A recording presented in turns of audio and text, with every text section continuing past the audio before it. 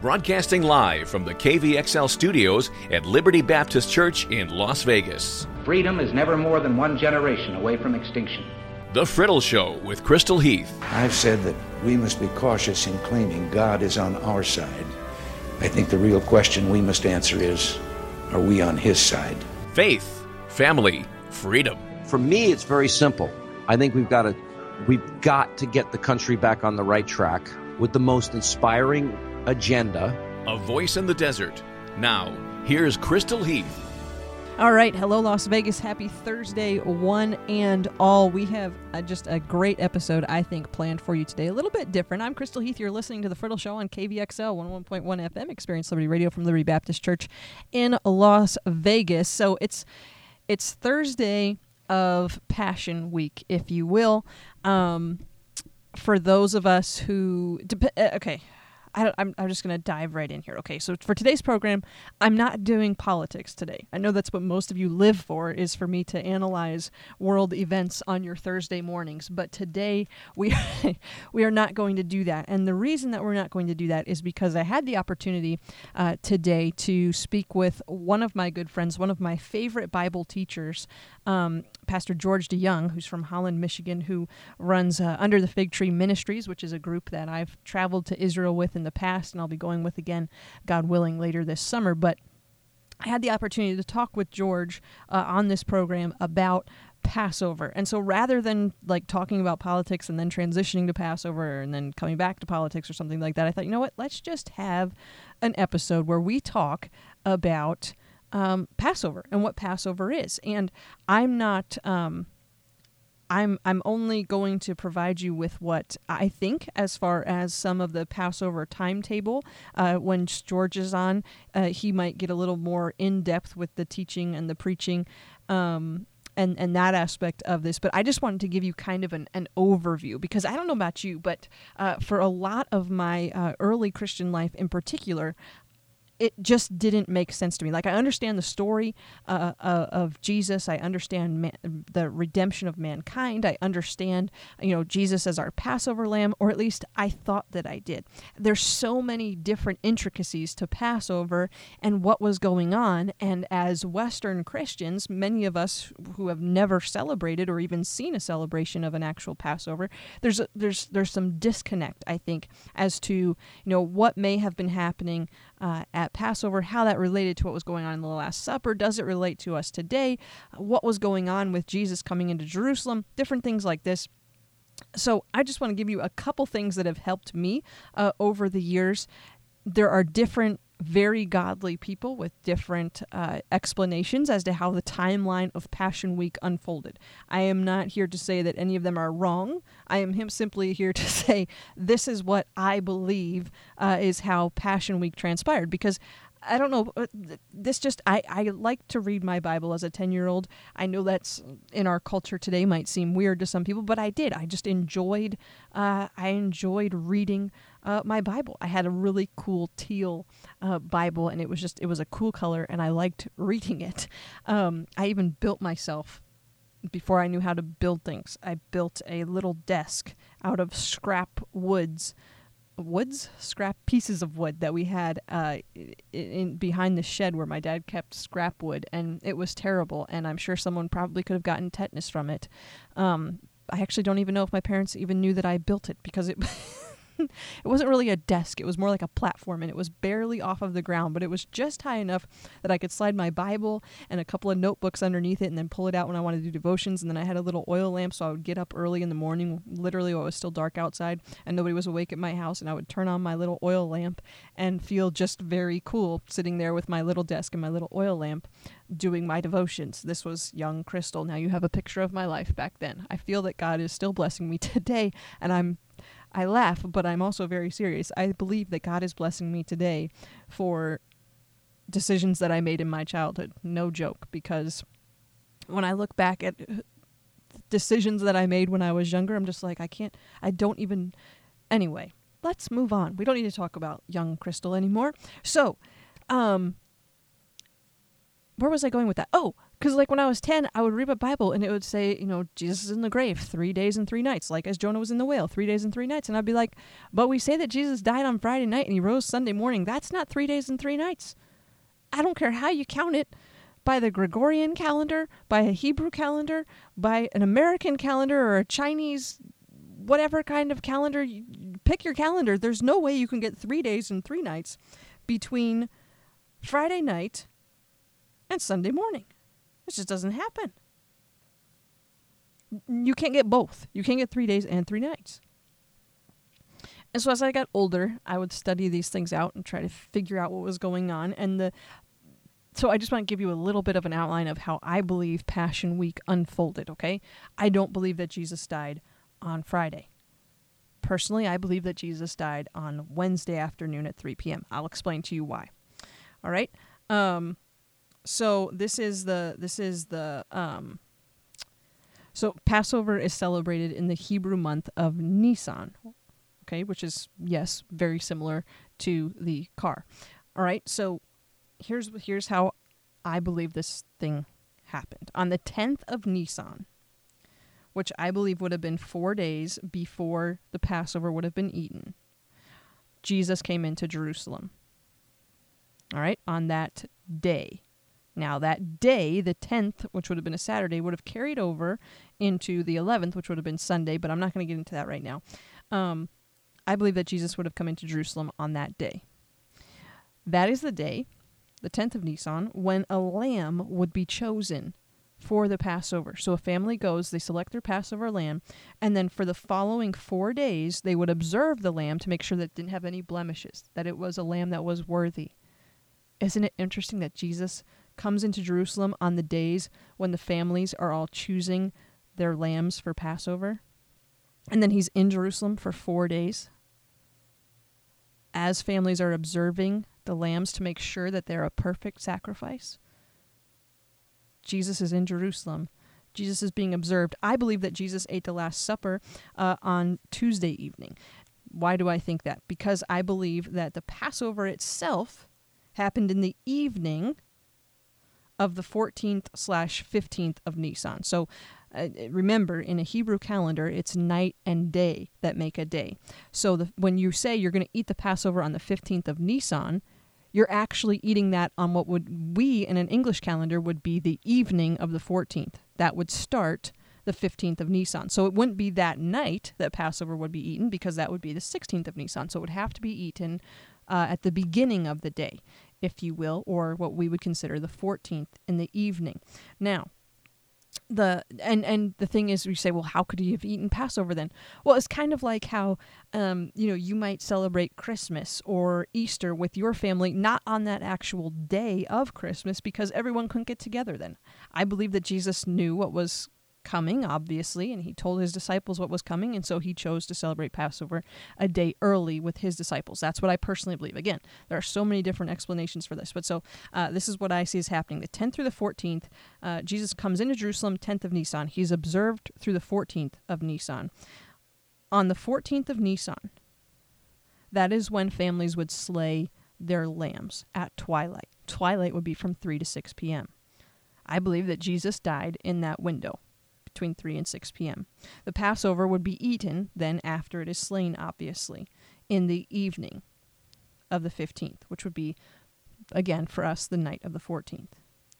If Jesus dies on what we would consider Wednesday night of the 14th, but what would technically be the 15th, then that gives you night and day of Thursday, night and day of Friday, night and day of Saturday, and boom, Jesus rises on Sunday. That gives you 3 days and 3 nights. It also works with the actual Passover timeline.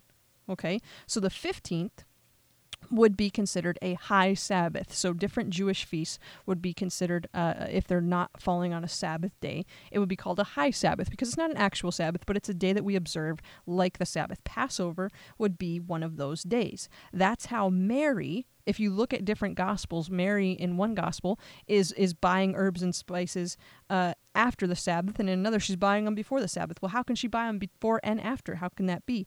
Because if Thursday, the 15th of Nisan, is a high Sabbath, then you have Friday, then you have Saturday, which is the actual Sabbath. So it would be after the Sabbath, the high Sabbath of Passover, but also before the Sabbath, which would happen on Saturday. So you have Jesus in the grave 3 days and 3 nights. Then first fruits happens on Sunday, the 18th of Easter. First fruits happens. And what happens on Sunday, the 18th of Nisan? Jesus rises from the dead, the first fruits among many brethren. And Mary comes to this tomb. The tomb is empty. We have a grand celebration. Easter happens. That, my friends, is how I believe the week of Easter would have transpired, or the Passion Week would have transpired on a calendar basis. All right, and I'll post a picture of a great diagram. One of my friends, well, many of you wouldn't know him, Yen Lemasson, made this diagram, and I think it just outlines perfectly, and it's so easy to follow. I'll post it on my Twitter here after the program, so you can go and look at it, but I think it's just it's so helpful in explaining what was going on and how this can actually work. And I love this. But I think we're still missing something. And what we're missing, and this is why I asked my friend George to come on the program, is that as Christians, we look at the Last Supper, but like I said, many of us have never even experienced a Passover, so I think we're missing out on a lot of the symbolism. And that's what George is going to be on the program. He's going to talk with us just about a little bit of it, because there's so much happening in these. Sorry, I just got distracted. A tab that I had open has closed. There's so much symbolism in what's happening around the Passover. So George is going to come and talk with us about that. But before he gets here, to kind of lay the groundwork for us, we're going to read Exodus 12, because we're going to talk about many of these things with George, and I want you to have a good handle on what's going on. So at this point, there's been 9 plagues. The 10th plague is coming.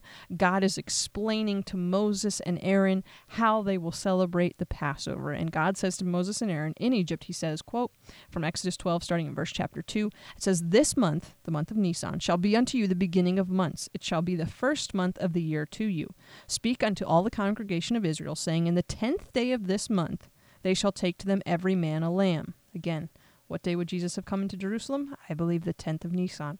"According to the house of their fathers, a lamb for a house. And if the household be too little for a lamb, let him and his neighbor next unto his house take it according to the number of the souls. Every man according to his eating shall make your count for the lamb. Your lamb shall be without blemish, a male of the first year. Ye shall take it out from the sheep or from the goats, and ye shall keep it up until the 14th day of the same month. And the whole congregation of the assembly of Israel shall kill it in the evening. And they shall take of the blood and strike it on the 2 side posts and on the upper doorposts of the house wherein they shall eat it. And they shall eat the flesh in that night, roast with fire and unleavened bread, and with bitter herbs shall they eat it." So again, the Passover is dying on the 14th and being eaten on the 15th that night, because night and day makes a day, not day and night. Or sunset, I guess would be a better way for us to put that. "Eat not of it raw, nor sodden it all with water, but roast it with fire, his head with his legs, and with the purtenance thereof. And you shall let nothing of it remain until the morning, and that which remaineth of it until the morning you shall burn with fire. And thus shall you eat it, with your loins girded, your shoes on your feet, and your staff in your hand, and you shall eat it in haste. It is the Lord's Passover. For I will pass through the land of Egypt this night, and will smite all the firstborn in the land of Egypt, both man and beast, and against all the gods of Egypt I will execute judgment. I am the Lord. And the blood shall be to you for a token upon the houses where you are. And when I see the blood, I will pass over you, and the plague shall not be upon you to destroy you when I smite the land of Egypt. And this day shall be unto you for a memorial, and you shall keep it as a feast to the Lord throughout your generations. You shall keep it a feast by an ordinance forever. 7 days shall you eat unleavened bread. Even the first day you shall put away the leaven out of your houses. For whosoever eateth leavened bread from the first day until the 7th day, that soul shall be cut off from Israel. And in the first day there shall be a holy convocation, or what you might call a high Sabbath. And in the 7th day there shall be a holy convocation to you. No manner of work shall be done in them, save that which every man must eat, that only may be done of you. And you shall observe the feast of unleavened bread, for in this selfsame day have I brought your armies out of the land of Egypt. Therefore you shall observe it this day in your generations by an ordinance forever." And then it goes on to talk about a little more about the Feast of Unleavened Bread, which happens immediately. Passover launches that feast, essentially. Then Moses called for all the elders of Israel and said unto them, Draw out and take unto you a lamb according to your families, and kill the Passover. And you shall take a bunch of hyssop and dip it in the blood that is in the basin, and strike the lintel and the 2 side posts with the blood that is in the basin. And none of you shall go out at the door of his house until the morning. For the Lord will pass through to smite the Egyptians. And when he seeth the blood upon the lintel and on the 2 side posts, the Lord will pass over the door, and will not suffer the destroyer to come in unto your houses to smite you. And you shall observe this thing for an ordinance to thee and to thy sons forever. And it shall come to pass, when you become to the land which the Lord will give you, as he has promised, that you shall keep this service. And when your children shall say unto you, What mean you by this service? That you will say, It is the sacrifice of the Lord's Passover, who passed over the houses of the children of Israel in Egypt, when he smote the Egyptians and delivered our houses. And the people bowed their heads and worshipped. And the children of Israel went away, and did as the Lord had commanded Moses and Aaron, so did they.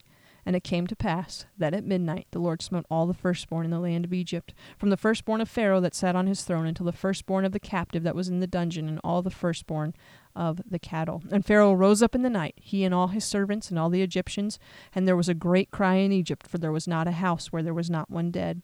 And he called for Moses and Aaron by night, and said, Rise up and get you forth from among my people, both you and the children of Israel. Go, serve the Lord as you have said. And then, of course, we have the children of Israel leaving Egypt, and the whole Exodus account happens from there. We're going to look at this a little more in depth and get just a couple nuggets of incredible truth when Pastor George DeJong joins us in just a few minutes. When we return, don't go away. You're listening to KVXL 101.1 FM Experience Liberty Radio from Liberty Baptist Church in Las Vegas. And welcome back. You're listening to The Friddle Show on KVXL 101.1 FM Experience Liberty Radio from Liberty Baptist Church in Las Vegas. Today, we have one of my very good friends, the founder and president, CEO. I don't know what his title is actually, but he runs under the Fig Tree Ministries. George, whose last name I always say wrong, DeJong, something. Perfect. It's something like that, Perfect. right? Yeah? And thank you for all the titles. You're welcome. The most important one is that you're my friend, but... Yeah, that's it. That's true. Right there, Crystal. You know, I gotta throw this in here because our listeners will appreciate this about you. Before we started on the air here, we were discussing hockey very briefly, and Vegas has become a crazy hockey town, which is just weird because we're in the desert, but it's okay because we love the Knights. But you were just mentioning that hockey is going to, be a part of our eternity, which I'd never actually heard before.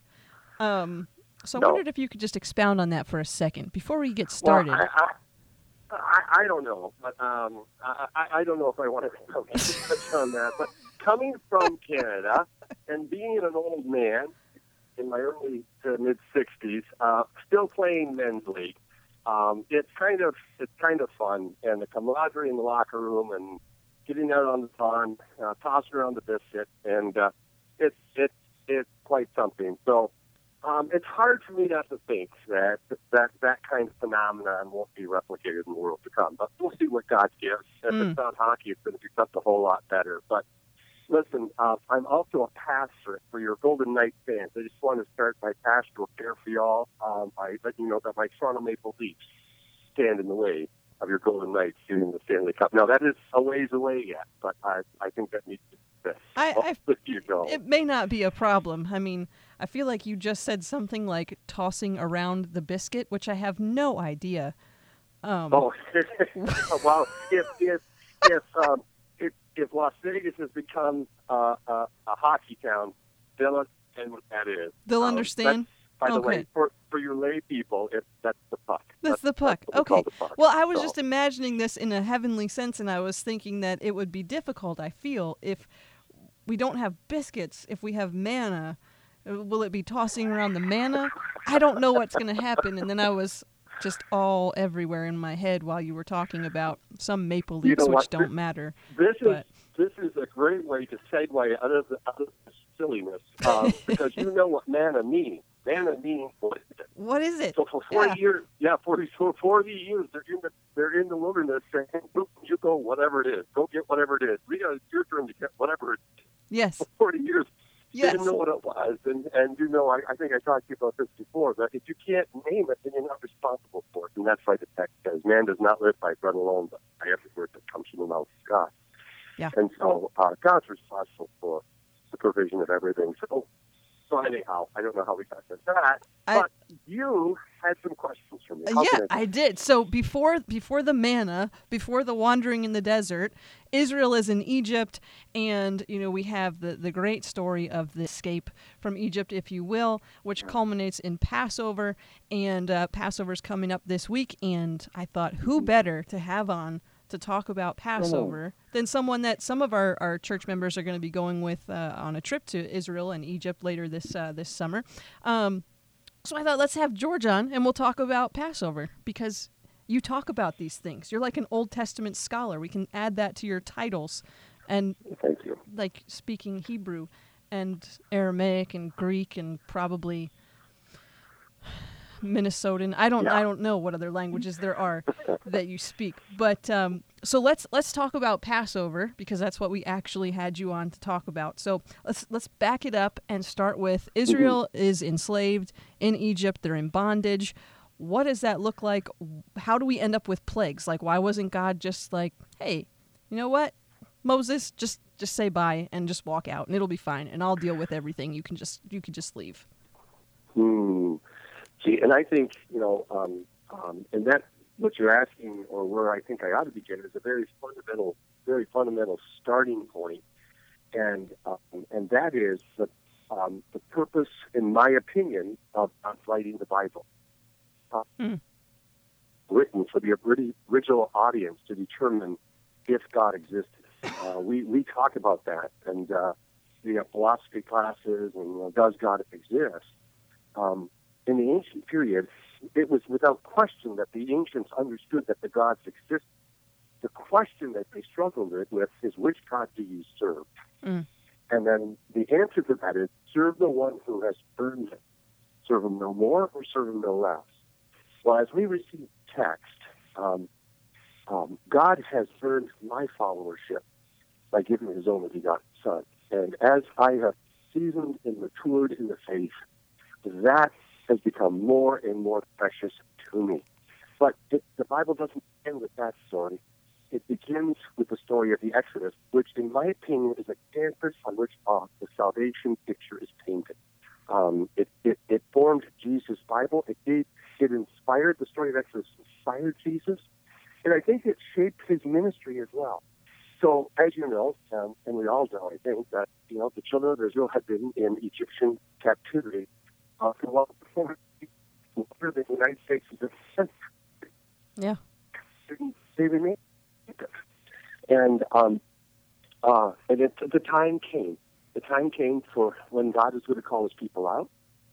He called up Moses, and Moses comes and appears before Pharaoh and declares. And it's interesting because the text tells us that God said to Moses, "You will be like God before Pharaoh," which is kind of interesting. And I'd love to talk about that sometime with you too, tease that out a little bit.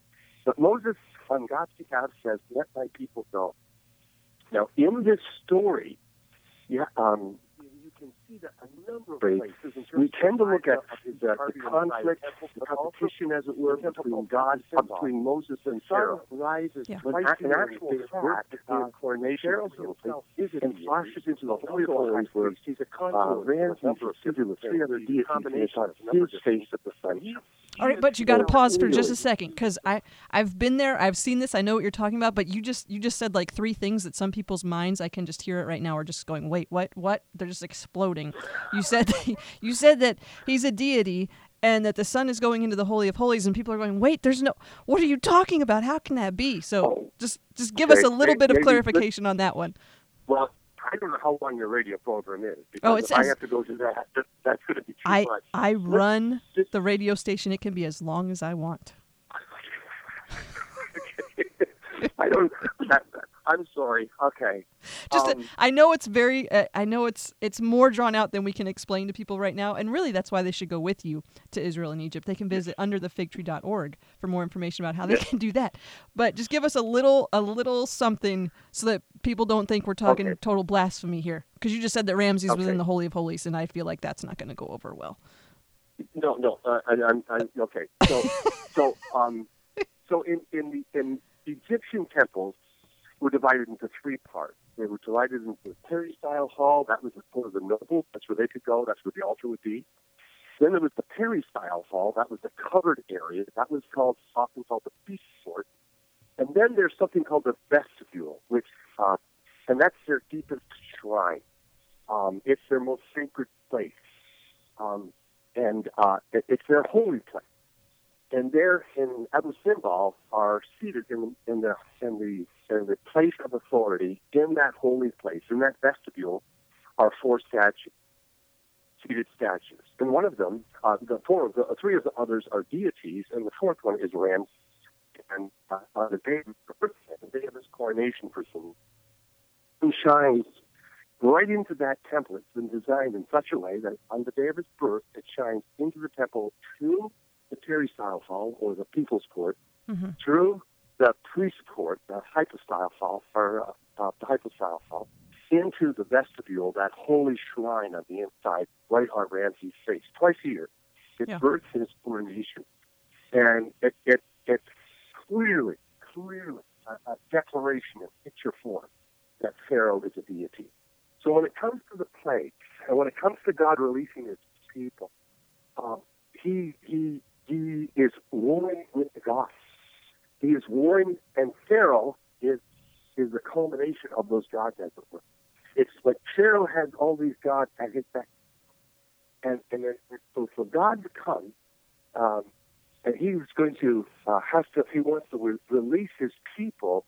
He wants to release them in such a way that he's also introducing himself to them. Because one of the questions Moses asked on the mountain is, who shall I face him? And God says, Ehyeh, Asher Ehyeh. I was what I was, I am what I am, I will be what I will be. I tell them that I am. And so the people, though they have this idea of the covenant of circumcision, they have this idea of their patriarch Abraham. They have an identity as Hebrews, and they understand that El Shaddai, the God Almighty, brought them out. But apparently, according to the text, God is introducing himself to his people on a more deeper and personal level, and he's going to demonstrate that he is an all-powerful. He's going to earn their followership out of Egypt. And he's going to do that by telling Pharaoh, let my people go, which is an affront to Pharaoh, because Pharaoh says, no, they're my people. And then you have the 10 plagues. And what's interesting is with the 10 plagues, there are a number of deities associated with each of the plagues. Well, and we can talk about that another time. But for now, to get to Passover, we have come to that point where we've had the 9th plague, and it's darkness. And the plague of darkness is over, and Pharaoh refuses to let the people go. So now God goes through his servant Moses, and he confronts the people, because this is the first time out of all the plagues that the people participate in the plague. Otherwise, they've been bystanders, they've been observers, and everything that happened to Egypt didn't happen to them, which is a huge deal. But now God says, tell the people to get a lamb, befriend it for several days, which has become Lamb Selection Day. Befriend it for several days. I'm telling you, Crystal, you've been with me over there. I tell you, I'm on a personal journey for pastors to stop saying that sheep are stupid. They are not stupid. They are created exactly the way God wanted them to be. They need a shepherd. Yeah. And sheep, there are a few other animals that when they're born are more trusting. And really, babies are just the same way. They're trusting. Yeah. And anyhow, but this lamb is shared by the family, and then the lamb, after several days, the lamb's throat is cut, and it is roasted, And, of course, you know that the blood is put on the doorpost. Well, God says in Exodus 12, he says, the whole purpose of the Passover is so that when your children ask you, what does this ceremony mean, then you can tell them it's the Passover sacrifice to the Lord who passed over the houses of the Israelites in Egypt and spared our home when he struck down the Egyptians. And then the text goes on and it says in Exodus 12, then the people bowed down and worshiped. The Israelites did just what the Lord commanded Moses and Aaron. And at midnight, the Lord struck down all the firstborn in Egypt, from the firstborn of Pharaoh who sat on the throne to the firstborn of the prisoner who was in the dungeon, to the firstborn of livestock as well. And Pharaoh and all of his officials and all of the Egyptians got up during the night, and there was a loud wailing in Egypt, for there was not a house without someone dead. And that's the Passover, and that's the climax of the thing. You see, the whole purpose of the plague was God demonstrating who really is large and who's really in charge. And for 400 years, the people had been living in Egypt, over 400 years. And Pharaoh was a supreme being. And again, in my opinion, the Bible was not written to prove that God exists. In the ancient period, the original audience that received the text didn't ask those questions. You all you have to do is go to Rome and see some of these pagan temples, or go to Greece and look at the Acropolis, or come with me. The evidence that these were deeply spiritual people worshiping a variety of gods. The question is, which God do you serve? Mm-hmm. And in the defeat of all of these gods, then God is demonstrating himself as Lord of Lords and God of gods. And so that's the backdrop to the Passover. Now, when you talked to me before, you said, George, how does Christ connect to the Passover? And so we fast forward a couple thousand years, and then you have Jesus, and we always talk about, I feel as Christians many times we don't really think about the Passover aspect of Passover. Yeah. We think about the Last Supper, and that kind of is our image of Passover. We don't even, there's so much. Oh, it's so good. We could talk about Jesus coming into Jerusalem and about how the selection of the lamb and how the lamb is observed for 4 days and how Jesus comes in and when he comes into Jerusalem and the timing and all of that. There's just so much rich symbolism, but I know you don't have all day, as much as I would love to spend all day talking to you. But let's fast forward if we can. The Israelites, now granted, we see throughout the prophets and different things where Israel steps away and isn't practicing the different feasts and things. But by the time Jesus lands on earth, if you want to use the word land, that would be a little difficult for Mary, I guess, if Jesus just, anyway. The Passover is being celebrated again. We have, Herod's temple, everything is in swing. Jesus would be celebrating these feasts. He's going to celebrate the Passover. We're all familiar with this story. He says, "Hey, we're gonna celebrate the Passover. Go get ready." And then we have the Last Supper. So tell us what's happening there. Up to you whether you want to get into what days we're talking about, and I'm going to let you just run with this wherever you want to go. Well, the reason why Passover is such a big deal, and it is one of those climactic points, if not arguably part of the climactic point of the Gospels and of the entire biblical narrative. It's the focal point. The Passover is just part of the cross. Yeah. And so, what's interesting to me, although it happens after the upper room thing, I'll get back to the upper room. Mm-hmm. What's interesting to me is that you have on the cross, you have this phenomenon where it's dark from the 6th hour to the 9th hour. Yeah. And there's total darkness. Now, some people say it's an eclipse of the sun. It could be. I don't know. I don't know how God accomplished it. But certainly God wants us to see that. And then after the darkness, Jesus gives up his spirit. Mm-hmm. And that, in my opinion, if you have the eyes to see, is a direct connection to the plague narrative. Yes. And the Passover. Because the ninth plague, as I mentioned to you earlier, was darkness. 10th plague was the death of the firstborn. Mm-hmm. And the entire biblical narrative, the Levites were all considered to be the firstborn, and the firstborn of a family belonged to God. All the firstborn belonged to God. Now, God, unlike Baal, doesn't want you to kill your firstborn. You redeem them. And that's what Mary and Joseph were doing with the two turtle doves. They were going to redeem their firstborn with the redemption price for the poor. God says, yes, the firstborn belong to me, but I want you to kill your firstborn. You can redeem them. You keep them, but the firstborn belongs to me. And on the cross,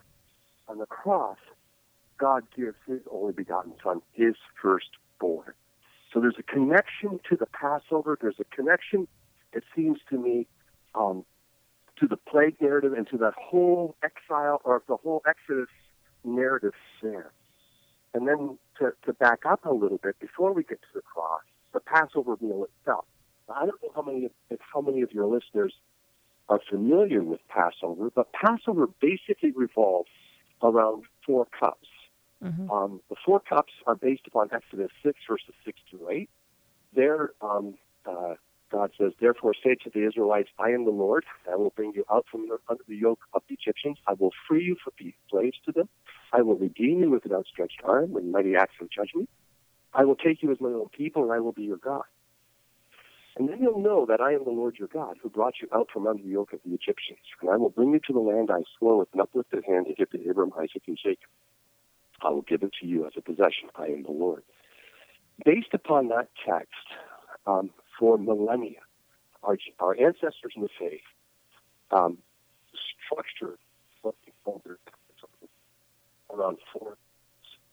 And the first cup is the cup of being love, sometimes called the cup of blessing or the cup of deliverance. Then there's a cup of praise based upon the words, I will free you. In our biblical narrative in the New Testament, that cup is 13. But then the third cup, that's called the cup of redemption. Now, what's really interesting about the cup of redemption, that's the third cup. That's the cup of Passover. That's the cup that becomes the cup of the blood of my covenant. That's the, and what happens just before the third cup in a Passover Seder is that there's bitter herbs, and the bitter herbs remind us of our bondage of sin, bitterness of sin, bitterness of slavery, and that the bitter herbs are ingested by taking the unleavened bread, and that's the bread without any yeast in it. In Hebrew, no chametz. And any bread you get with God doesn't have yeast. And in this particular case, yeast is a metaphor for sin. So unleavened bread is bread. Sometimes it's a flour and water tortilla. Sometimes unleavened bread, known as matzah, can be kind of cracker-like. It doesn't have yeast in it. And that unleavened bread is dipped into the bitter herb, and that's the bread that Jesus says, this is my body, which is for you. Now, and in our Bible, Jesus doesn't have them, you don't hear him say, dip it into bitter herbs. But from context, we know, this is my body, which is for you. Take, eat. And you know, if you know Passover, that bread has bitter herbs on it. And then, so you're eating the sin, but Jesus said, this is my body, and it contains the sin. And I want you to eat it, but I'm going to endure it. Now, what's interesting in John's Gospel is that precisely the time Judas leaves the room. Judas leaves after eating the bread, and he doesn't drink the wine. He eats the bread, and then John says, and it was night. And I think those words are just pregnant with meaning. And what an amazing picture. Because here's Judas, having betrayed Jesus for money, now goes to do what he must do with the taste of sin in his mouth, and he goes into darkness. And he leaves the light of the world. So we could just sit and just meditate on that. But then, to go back to the supper, after the matzah bread, which Jesus said, this is my body, the bitter herbs that stand for the bitterness of slavery, bitterness of sin, and Jesus saying, that's my body. Then he takes the cup of redemption. That's called the cup of redemption. And basically, that's its name from as far back as I can go. And then Jesus says, this is my blood. Take, drink, remember, and believe. Now, at our church, sometimes from time to time, I haven't done it in a little while, but we'll have our one group just had it the other day at the Seder with their church family, their small group in their church, and a number of our people do that. But in instructing them a number of years ago, I had some of the most bitterest horseradish and some flour and water taco shells and stuff like that, soft, and then I had them eat it, and then I had paper cups rather than just the little communion cups a lot of us have in our church. I had paper cups with grape juice in it, but I had them eat it, and some people, there were tears coming in their eyes, not tears of sorrow, tears because it tasted so terrible. Yeah. And I waited because I wanted them to feel it, and I felt it too. And then I drank the juice, and the sweet juice washed away all the bitterness. And Jesus said, "This is my blood." And it's a picture of the washing away of sin. And so, the Passover to release God's people from Egypt. It's a picture. It's a picture upon which that last Passover night.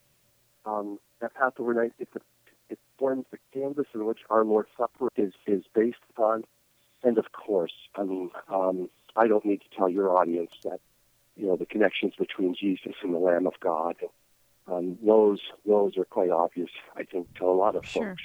But from some contextual kind of things in Jesus' connection and kind of Egyptian background and from a Jewish perspective, these are pictures that I just delighted. I love sharing these pictures. So hopefully that's a help for you and your people. That is a help, and like you said, we could go on about this for literally hours upon hours upon hours and still not get through the entire story and all of the many pictures and everything that's happening in this. But there's good news. There's always good news, but this is some good news. People can go with you to these places and listen to you talk for hours upon hours upon hours, but not in a way that you're like, is this pastor ever going to stop preaching? No, it's actually fun, and you're learning, you're touching, you're feeling, you're experiencing, I guess would be the best way to put it, the lands of the Bible through your ministry. So tell us, if you will, a little bit about your ministry and what you do and how people can get involved. Yeah. Well, thank you for that opportunity. Well, quite frankly, let me just say, there are lots of trips, obviously, to the lands of the Bible. Sure. A lot of Israel. There's another people say, why would we go to Egypt? Why would we go to Jordan? I want to go to Israel. And that's a great that's great. I'm not against that. However, the way God gave the land to his people was they came out of Egypt, and they went a certain route. And when they got there, they had the eyes to see, the ears to hear. And so the tours that I lead are really, they're biblical study tours. And we begin to ask questions like, why did they make it pyramids? Why would they make it cube? Why not just a rolling stone? Why not just a couple of stones on top of each other? Why a pyramid? Then we ask other questions. Why did God bring people to Goshen? Why do we need to know that? Why is that there? Then there's questions like, how is it that Pharaoh adopted to the time he's drowning even baby boys? Why would he do such a thing? We ask questions like that as we experience the land, and the trip is really very experiential. So we're going to try to give you experiential situations and things that we'll be doing. Now, the trip is also kind of rabbinic, and a rabbi, I often ask people, what does rabbi mean? And they say teacher. And though it's true that a rabbi teaches, the Greek word for teacher is didasto. So when you read the word teacher in the New Testament, it's the word didasto. And when you read the word rabbi, it's rabbi. And rabbi is the Hebrew word. Rab means honored, my honored one. Rabbi, my honored one. And honor is something that is earned. And it's based upon trust. So on these trips, now will we go through the pyramid? Of course we're going to do the pyramid. But I'm not going to tell you the things that to do it. I'll tell you how much water to drink. I'll tell you what clothes to wear. I'll tell you everything you need to know, not necessarily everything you want. Yeah. And that trip has been, for some folks who are real strong A-type personalities, who say, I need to know. It turns out the reason why the trip is structured this way is because I think life is structured this way. God doesn't tell us everything we want to know. He tells us everything we need to know. And what we need to know so that we follow him in trust. He wants to earn our trust. Because, quite frankly, the most important sermon is not the one I preach on Sundays. It's the one we live during the week. Yeah. And so learning to trust, learning to follow. And so on this trip, you're going to have a lot of experiences. We're going to look at, we're going to consider things from an Egyptology standpoint. We're going to understand things from an archaeological, cultural standpoint. And then we're also going to look at how does it impact the biblical narrative. And why is that there? And why do I need to know that? And so this trip takes us through Egypt.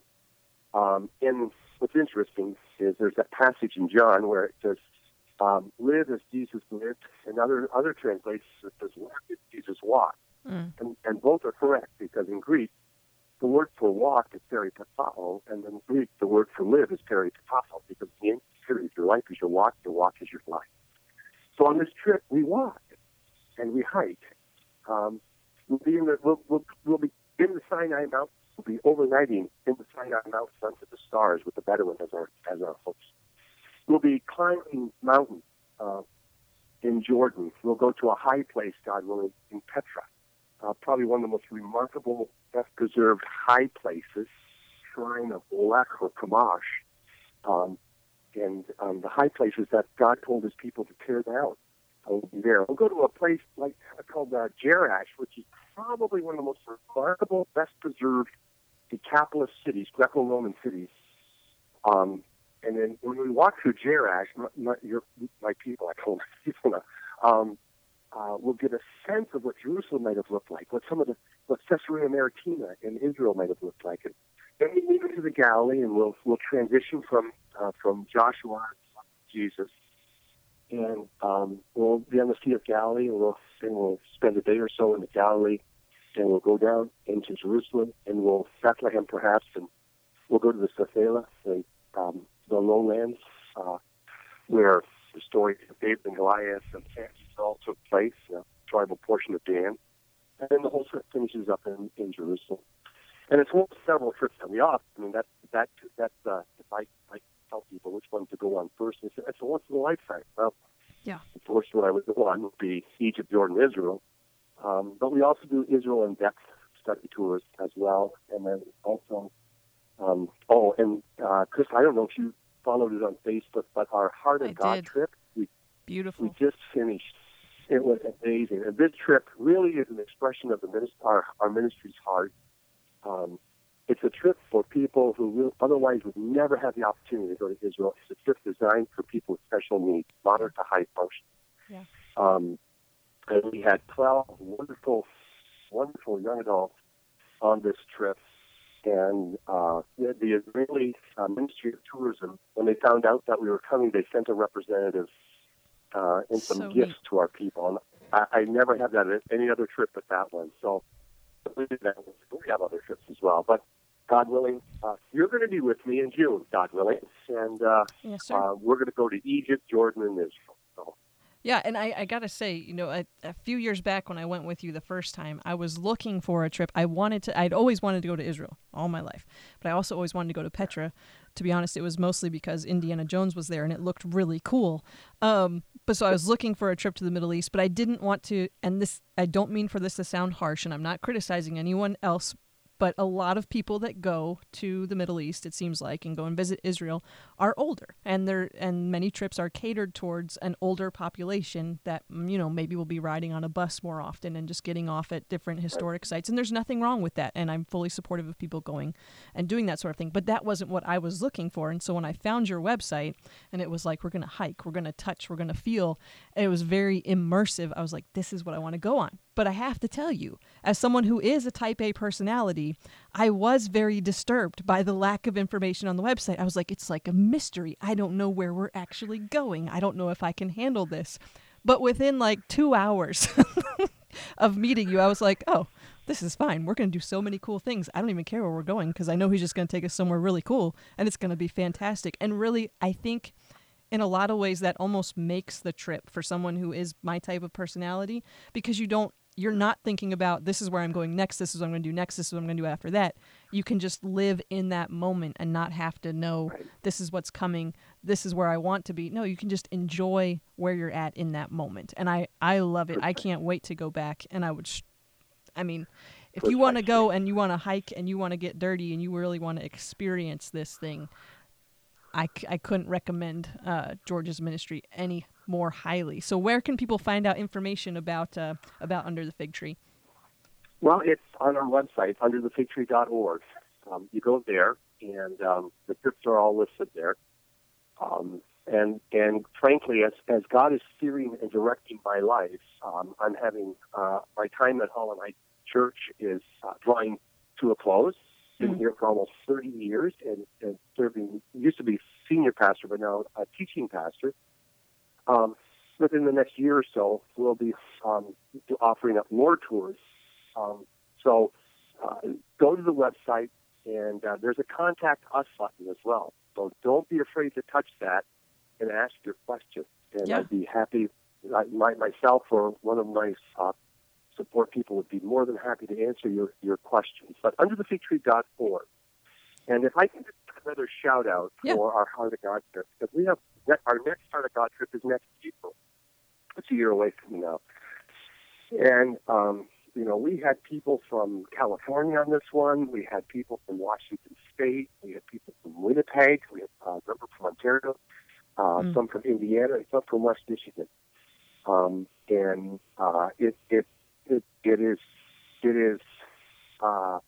It's unbelievable. The whole trip is oriented towards the folks with special needs. So if you have Crystal people in your church that are moderate with high function, sure. What I have found is that people often say no before God comes. So give God something to bless.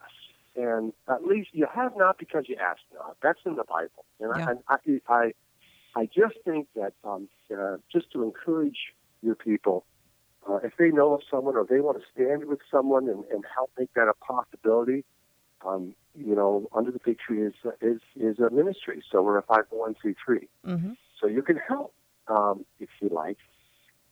But the website is the place to go. So thank you for that, Crystal. Sure thing. All right, so it's underthefigtree.org. Thanks to Pastor George DeJong for joining us today. Always a privilege to have you here with us. And, I regret to have to inform you, however, that you will not be winning the Stanley Cup. But otherwise, we do love and appreciate you and your ministry. Thank you. It's your program. I'll let you have the last word. All right. We'll be back in just a few minutes. Keep listening. This is KVXL 101.1 FM Experience Liberty Radio from Liberty Baptist Church in Las Vegas.